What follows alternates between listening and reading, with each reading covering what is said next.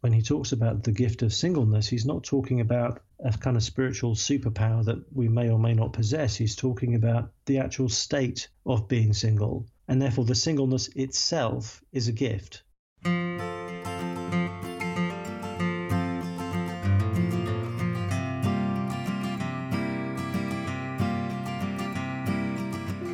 Friends, welcome to the Hope and Help Project, the podcast that cultivates compassionate biblical conversations about life's challenging problems. I'm your host, Christine Chappell, and I'm so thankful you're here to join in on today's conversation with author and writer Sam Allberry. We're talking about his book, 7 Myths About Singleness, in order to help Christians, married and unmarried alike, value singleness as a gift from God. We'll talk about frequently misunderstood aspects of singleness, why celibacy and intimacy are not mutually exclusive, and how the gospel of Jesus Christ helps singles to take hold of the unique opportunities their singleness affords and see their role in the flourishing of the church as a whole. If this is your first time listening to the show, be sure to learn more about the Hope and Help Project by visiting faithfulsparrow.com/project. The link is posted in the show description, and by visiting that page, you can learn all about the mission of the podcast. Before we get started, let me introduce you to our guest. Sam Allberry is a pastor, regular conference speaker, global speaker for Ravi Zacharias International Ministries, editor for the Gospel Coalition, and visiting professor at Cedarville University. Hey, Sam, welcome to the show. Well, thanks for having me. It's good to be with you. I want to thank you for writing the book, 7 Myths About Singleness. It really opened my mind and my heart up to an area of Christian living that I really haven't given any thought to. And now, after reading it, I'm a bit upset at myself for not having made the attempt to explore the topic before now. So, before we get started with our conversation today, would you mind sharing a bit about your story and why it was so important to write about the topic of singleness from a biblical worldview? Thank you. Yes, I guess there's a general reason and a more personal reason. The general reason is I've been in pastoral ministry for nearly 20 years now, and have just seen that lots of instances in churches where I think single people have felt less cared for and less noticed, perhaps, than other people have. And the more personal reason is because I am single myself. I have been my whole life. So this is not theoretical for me. This is, something I've had to think about for myself. Is it good that I'm single? Should I be worried that I'm single? Is it God's second best for me? What's the best way of thinking about this theologically? So that's the sort of the personal reason. But as I mentioned in the book itself, it's relevant to everyone because all of us know single people and are part of churches that include single people. And even those of us who aren't single, many of us, over half of us, are going to be single again one day. And I was talking to someone actually just a couple of days ago who has been widowed twice. And she was just saying that she has found the grief of going back into singleness at a later stage in life has been very painful for her. And it's just something she'd never thought about because she'd assumed once I'm married, I'll never have to think about singleness again. So it's going to be a personal issue for all of us, even if it isn't currently a personal issue for all of us. And as members of a church together, we want to support, help, understand, honour the various different parts of the body in which we find ourselves, and that will include thinking healthily about singleness. And I also have a kind of working theory that if we've misunderstood singleness, it's almost always because at some point we've misunderstood something about marriage as well. So I hope that's another sort of side effect of thinking through this issue, that we have a healthier view not just of singleness but also of marriage as well. Well, the term singleness carries with it a lot of weight, and much of that weight is not derived from the scriptures, but rather from secular influences or even false teaching in the church. Would you help us understand a Christian definition of what it means to be single? Certainly, you're right. So in our culture, being unmarried is celebrated. You have sexual freedom, you don't have commitments, all those sorts of things. That's not what we're talking about in Christianity. If someone is single and they're wanting to be a Christian, they're not just being unmarried, they are called to be celibate. We're called to be chaste. So it means not just being unmarried, but it means being sexually abstinent. We don't believe in sex outside the covenant of marriage between a man and a woman, and therefore, if we're unmarried, that means we're sexually uninvolved with other people. So it's more than just marital status. It is whether or not we will be sexually active. So in that sense, being single as a Christian is more constraining than being single as a non-Christian. But we also believe as Christians that the constraints of God's word are the constraints we were designed for. So it's actually better for us. But it does mean that we're not dealing with exactly the same thing that our sort of a more secular Western culture would be thinking about when they think of singleness, that there is a difference there. The term celibacy is not something I've heard all that often when it comes to singleness. Now, abstinence, yes, I've heard that word used a lot, but not celibacy. You write that celibacy is, frankly, weird for most people today, and I really appreciated the statement you later made about the topic when you wrote, I heard someone describe long-term celibates like me as being like unicorns. You've heard of them, but you never think you're going to actually meet one. Why do you suppose the concept of celibacy is so far-fetched for Christians to grasp today? Why do some view it as harmful or even, in your words, deluded? I think that the issue is that our culture believes that expressing yourself sexually is one of the greatest goods that there is in the world today. It's essential for you to be who you are, to be complete as a person, to be fulfilled in your humanity, is to be expressing yourself sexually in whatever way that seems right to you. And therefore, this idea of Christian celibacy is not just seen as quaint or old-fashioned. It's actually seen as damaging, because in the eyes of our culture, you are repressing something that is essential to being healthy and to being full. You're actually harming yourself by not living out your sexuality and fulfilling it in those ways. So that's why I used that kind of language, that actually, again, there's been a shift in our culture on this. It's not just people think we're weird. People think, actually, this is really bad for you. So we have that to contend with, as well as our own, temptation and longings and appetites and all the rest of it. There's now that intense cultural pressure to be sexually active, which is, I think, far greater than it has been before. Your book makes a really wonderful, accessible presentation on both the benefits and the challenges of singleness. Many of us married people, like myself, may be totally ignorant of the difficulties and hardships that accompany single life. Would you teach us about some of the often misunderstood or completely ignored aspects of singleness that married people in the church should be aware of? And is singleness easier or harder than being married? Thank you. It's both. There are aspects of singleness that are easier than being married, and aspects of singleness that are harder than being married. So within the scriptures, and actually just we see this in everyday life so often, there are ups and downs with marriage, and there are ups and downs with singleness. And the danger is that we always think the grass is greener on the other side. And it's easy to compare the ups of marriage with the downs of singleness. If we're single, we think we only see the good parts of marriage, and we think, man, marriage is so much better. And conversely, we can sometimes, if we're married and struggling, we can compare the downs of marriage with the ups of singleness. And I've seen both happen. And so we need to remember that both have their own unique opportunities and their own unique challenges. And therefore, the moving from one to the other is not going to fix all of your problems. It's just going to exchange one kind of problem for another kind of problem.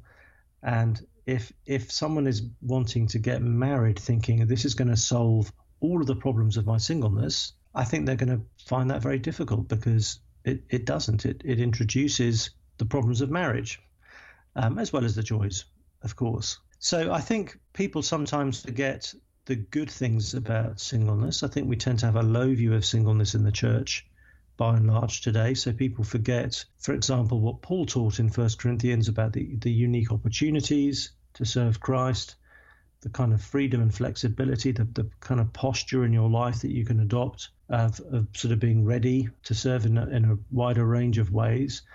And similarly, I think some people then also forget the difficulties of singleness and just assume your life is all about freedom, and they forget that actually it can be lonely, depending on our context. There can be some, the longings to be a parent or the longings to be married can be very, very deep, and it can feel like single people are kind of cut off from this whole massive part of our humanity, and sometimes can feel socially cut off too.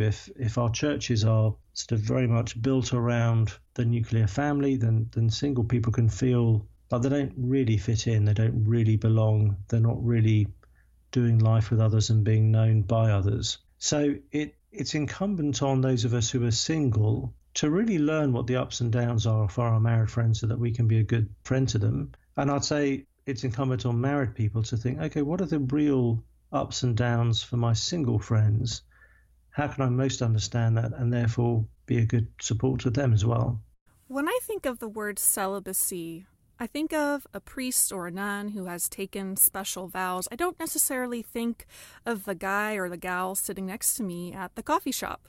It's almost as if the lifestyle is reserved for a very particular sanctified set of people. At least that's what our culture would have us believe. In one of your chapters, you highlight that there are problems with thinking that singleness is a special kind of calling. Can you explain what those problems are? Thank you. I think that's true. Paul talks about singleness being a gift in 1 Corinthians 7. He talks about the gift of singleness. And I think we misunderstand that to mean some people have a special calling to be single. And therefore, the gift of singleness is this unusual capacity to be able to flourish in singleness, to not find it difficult, and just to sort of ace it. And I think the problem with that is it leaves people who are single and haven't chosen to be single, who didn't want to be single, it can leave many of them feeling as though, well, I don't have the gift of singleness, and yet here I am stuck in singleness, which can feel as though God is putting them in a situation and then not giving them the capacity actually to be able to cope in that situation. And I've seen that be a disaster pastorally. I've seen people who have gotten into profoundly unbiblical forms of relationship, and then they've justified it by saying, well, I don't have the gift of singleness, as if that can then justify disobedience. So I think we've got to do more thinking on that. And I guess a parallel issue is what's to stop someone who is going through a challenging season of marriage from just assuming, well, maybe I don't have the gift of marriage and I should never be in this marriage. And therefore, if I'm finding it difficult, that must mean I don't have the gift of it. And therefore, I can just abandon my marriage vows.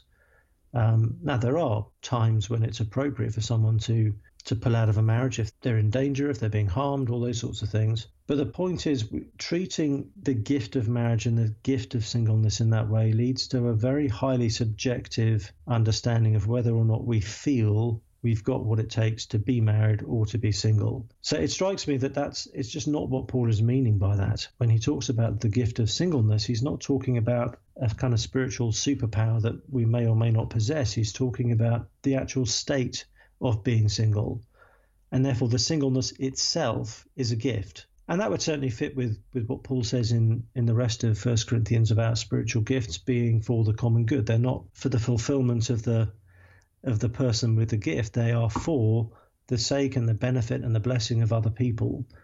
And so whether we're married or single, we need to see our marriage and our singleness as being something God has given us so that we can be a blessing to other people. So it's not an end in itself, but how can I use my marriage? How can I use my singleness to better serve God's purposes? Now, what would you say in terms of how the church has been presenting the idea of Christian singleness? What are some of the things that you've observed or heard pastors speak about when they talk on this issue?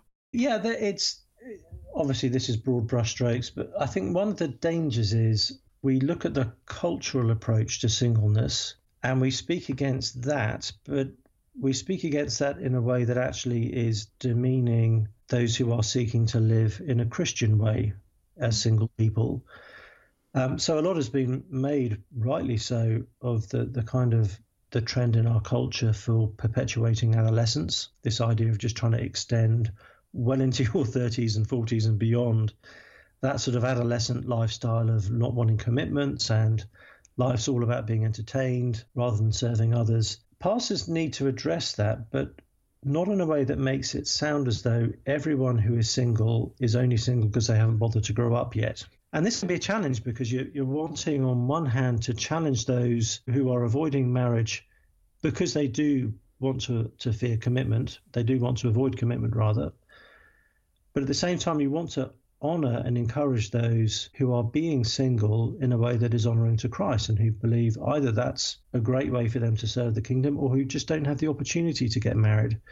So the danger is if we go too much into a kind of culture war mentality on this issue, we can end up actually dishonouring Christians who are being single in a godly way that would be pleasing to Christ. So we need, on one hand, we need to challenge some people to think more about commitment, whilst at the same time honouring those who are seeking to be single in all the right ways. And my fear is that sometimes we've been too thoughtless in how we've addressed that issue, and we've just sort of thrown all single people under the same bus, irrespective of their opportunities, irrespective of their attitude, and we can almost make it as if singleness itself is the problem, and we need to kind of go on a campaign against singleness. No, we need to go on a campaign against worldly singleness, but we mustn't treat as worldly and bad what God has said is good and which God has said is a gift. I love the statement you made when addressing the topic of singleness and intimacy. You write that our culture imagines that intimacy occurs only in the context of sexual attraction goes to show how little our culture actually understands and really experiences true friendship. So what would you say to someone who makes the argument that living without a romantic hope or fulfillment is unfair? How can someone pursue singleness and intimacy with others at the same time? Yeah, this is really important. The word intimacy, I think, in our culture has been almost entirely co-opted by the idea of sexual intimacy. And so we assume that is where intimacy is found. And outside of a sexual and romantic relationship, there is no intimacy. And the Bible, it seems to me, has far broader categories of intimacy than we do. If intimacy is ultimately about being deeply known and deeply loved, then we don't need to be in a romantic or sexual relationship for that to be the case.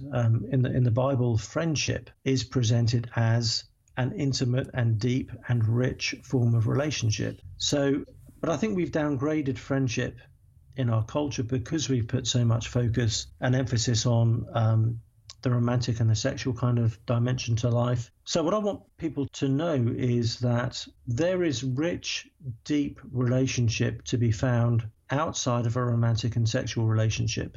In Proverbs, a friend is someone who knows your soul. It's someone who knows what's going on the inside.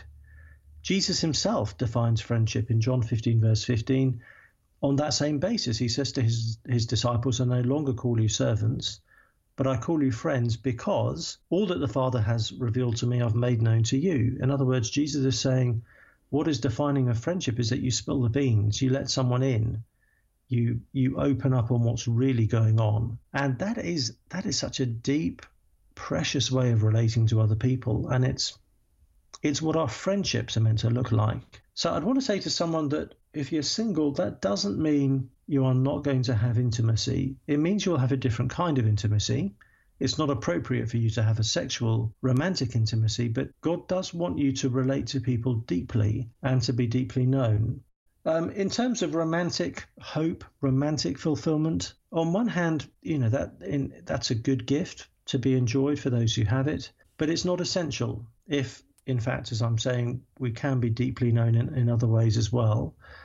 But I think I'd also want to say that there's a very real sense in which we become romantically fulfilled in Christ.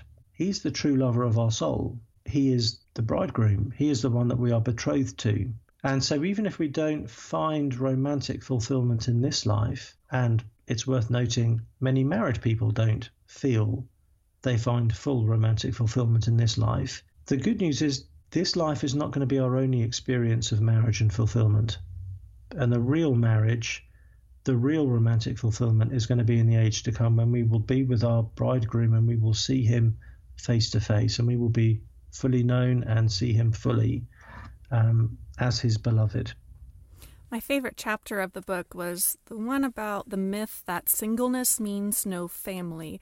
I was honestly so grateful for some of the vulnerable emotion you shared as you wrestled with what it means to experience family through being welcomed into the homes and lives of close friends. But you also shared the heartache that sometimes hits when you think about the things you will not have in this life, like children. I'd love for you to share a bit about what it looks like when you hit those moments. What in the scriptures encourages you when you feel like you're missing out on kids? And is there something that single Christians can grasp on in terms of still being able to participate in the creation mandate? Those are really important questions. Those moments when it hits you on what you're missing out on are often unpredictable. You can be quite happily minding your own business and something just happens completely unexpectedly that suddenly brings it home to you that there's this part of human experience you're not going to be able to enter into directly. So I talk in the book about just being at a good friend's wedding and seeing at the reception the father dancing with the bride, and he'd taken dance lessons especially to be able to dance with his girl on her wedding night as a kind of final daddy-daughter moment before she was someone else's wife. And I had no reason to anticipate that being something that would hit me, but it did, that I won't ever have a physical daughter to do that for.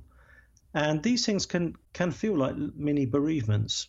I was talking to a Christian couple who were infertile, and they said they're never going to be able to have that experience of having a child and looking at what you can see of each parent in the physicality of that child, or being able to share with the grandparents, oh look, she's got your eyes, or whatever it might be.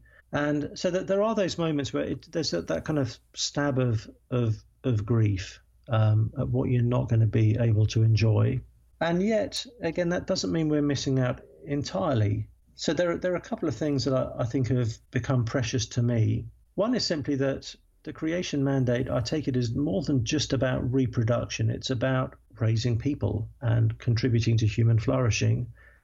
And there is certainly a lot that single people can contribute to the family life of others. We can be a godly influence in a family home. We can be a role model to someone else's kids. We can be one more worked example of the Christian faith, and sometimes precisely because we're not mum and dad, we can be a bit more credible to a child. So that there are ways in which we can contribute to the nurture and raising of other children as we encourage the parents and as we have some kind of involvement with the children themselves. So that's one aspect that actually I hope my presence in the Lord's kindness and by his grace is enriching the family life of others that I know well.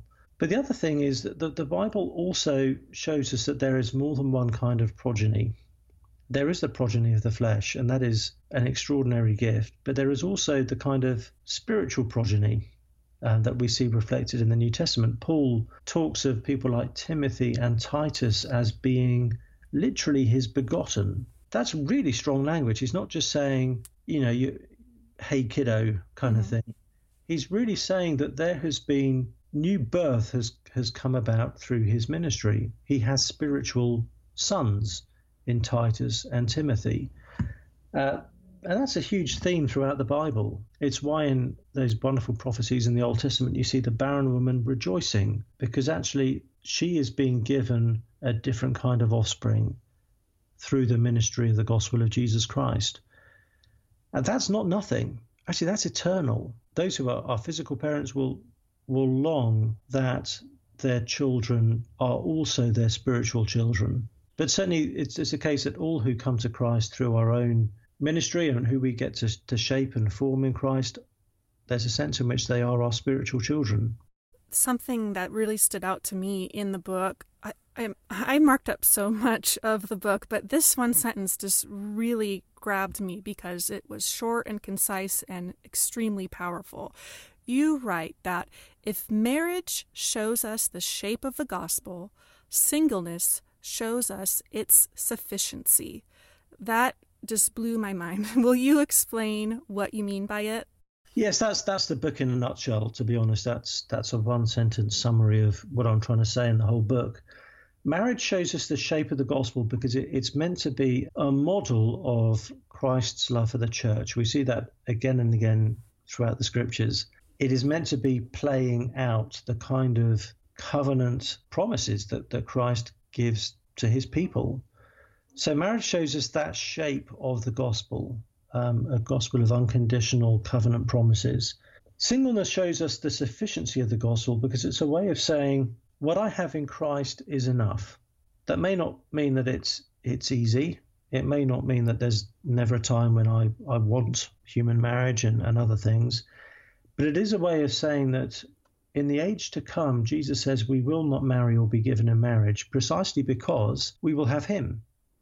We will have the ultimate marriage. And singleness can be a way, if we're approaching it with the right kind of Christian understanding, it can be a way of saying to our culture, to our world, that future way of life is so good and so real, we can even be living in that way now. And actually, there's a sense in which both marriage and singleness point to the age to come. Both are foretastes of the coming kingdom.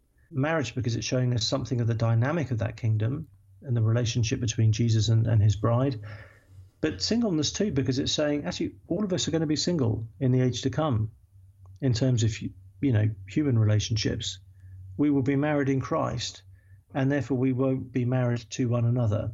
So singleness should be a way of saying that actually we have the reality in Christ, and extraordinary and precious though marriage is in this life, it's not essential to all Christians. We can say that actually I've got the thing it's pointing to, and therefore I can live without the signpost if I have the thing the signpost is pointing to. So that's what I mean by saying that singleness shows us the sufficiency of the gospel. When you reach your destination, that's when you switch off your GPS. You don't need it at that point. And when we come to Christ in the age to come, we won't need human marriage. And so singleness now is a way of anticipating and pointing to that future reality. And it's a way of saying to our culture that is so obsessed by romantic and sexual fulfillment that these are not the things that are ultimate. Even at their best, they are signposts to the thing that is ultimate.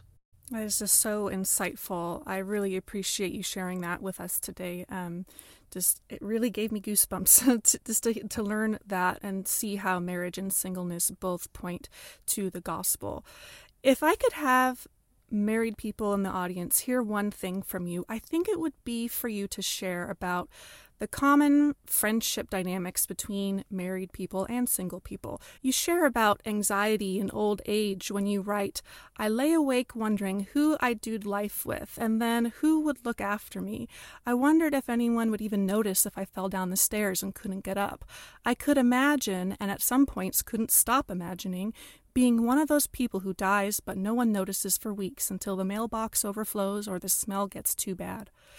You write about those times close friends moved away from you and what that change meant for your weekly interactions and companionship. Those are powerful yet heartbreaking reflections that married people don't typically have to wrestle with. So what do married Christians need to be mindful of when they consider their single friends? How can we be more sensitive to their particular longings and their specific relational needs or fears? Yeah, so what I'm sharing in that section is that there is a fear that as single people, there's no one who's really committed to you. And so there's a fear, when I am old, will I have someone to kind of do life with and help me? Will there be, all those sorts of things? That can be a real fear. And I mentioned in the book having lunch with a couple of other single friends, and we all discovered we shared that fear, and we suddenly realized we weren't the only ones who were kind of worrying about that kind of thing. And it's worth saying, actually, again, marriage is no guarantee that won't be an issue for you either, because I know married couples where one of the spouses dies and the other is alive and experiencing old age on their own for many years.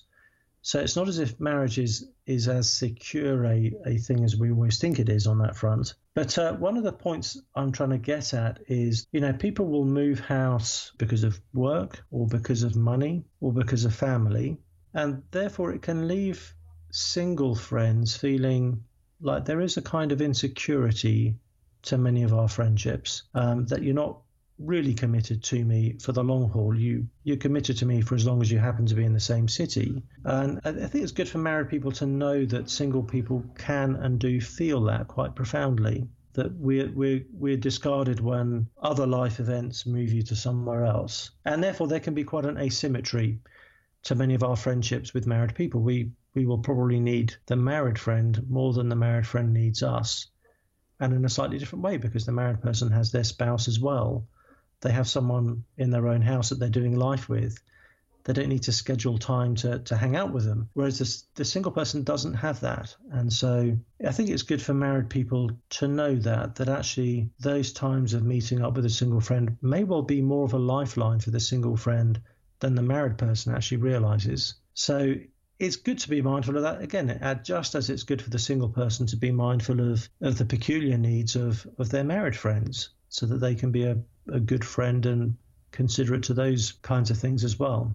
Well, we're just about out of time, so I would like to invite you to do something that I ask every guest on the show to do, which is to speak directly to the audience.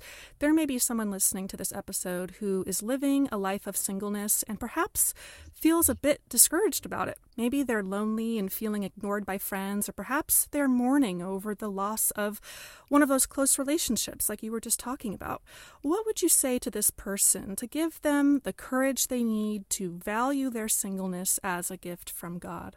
I would want to say we live in a very broken world, and those pains you are going through are real and they're significant, and we just were never designed to live in a world that is this painful. It would also be good for you to know that marriage is no cast iron guarantee against feeling some of those very same things. We feel these things and experience these things because we live in a fallen world, and we can still feel that kind of heartache and loneliness even if we're married.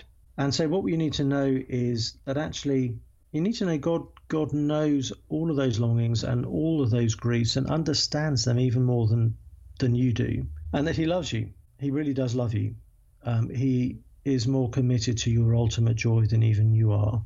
And he's not indifferent to the pains that we go through. Jesus himself has been through the extremes of human loneliness and grief and pain. And so there is no pain you or I go through that Jesus doesn't understand far more than we do, which makes him a great saviour to turn to, makes him a great saviour to pray to.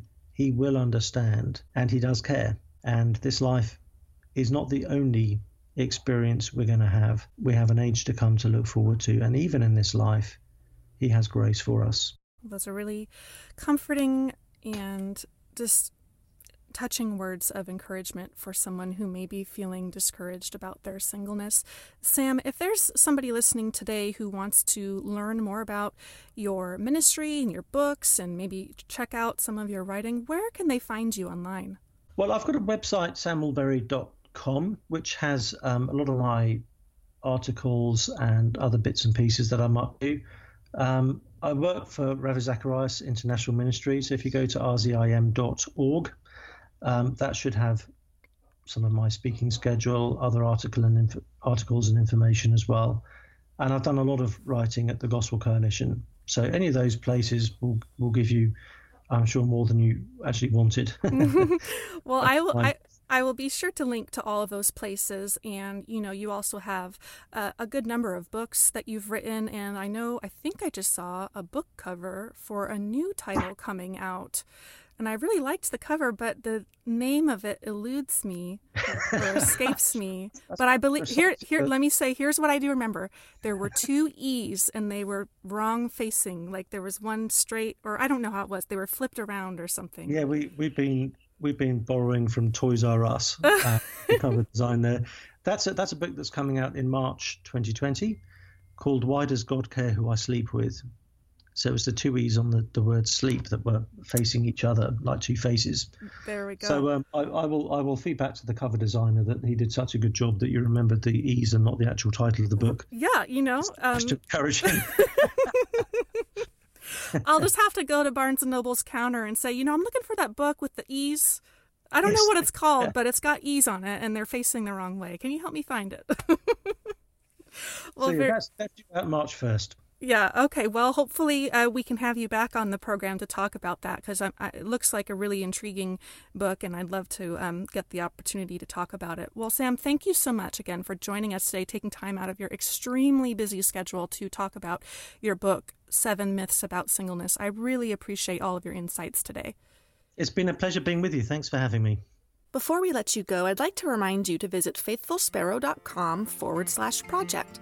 There you can check out the show notes from today's episode, complete with links to Sam's books and other helpful resources. If you enjoyed today's conversation, I would be so thankful if you left a review for the show on whatever podcast platform you're listening on. Be sure to subscribe to be notified when new weekly episodes release. Also, please don't keep the Hope and Help Project a secret. If you know someone who could be encouraged by listening to this episode, please do them a favor by sharing it. One more thing, if you're looking for gospel hope and help for life's challenging problems, visit faithfulsparrow.com/email. I send my email subscribers weekly biblical counseling resources on rotating topics. From videos, audios, articles, and recommended reading, these emails are designed to equip you to discover gospel hope and help in your own life. Thanks so much for listening to today's show. Be sure to join us next time on the Hope and Help Project.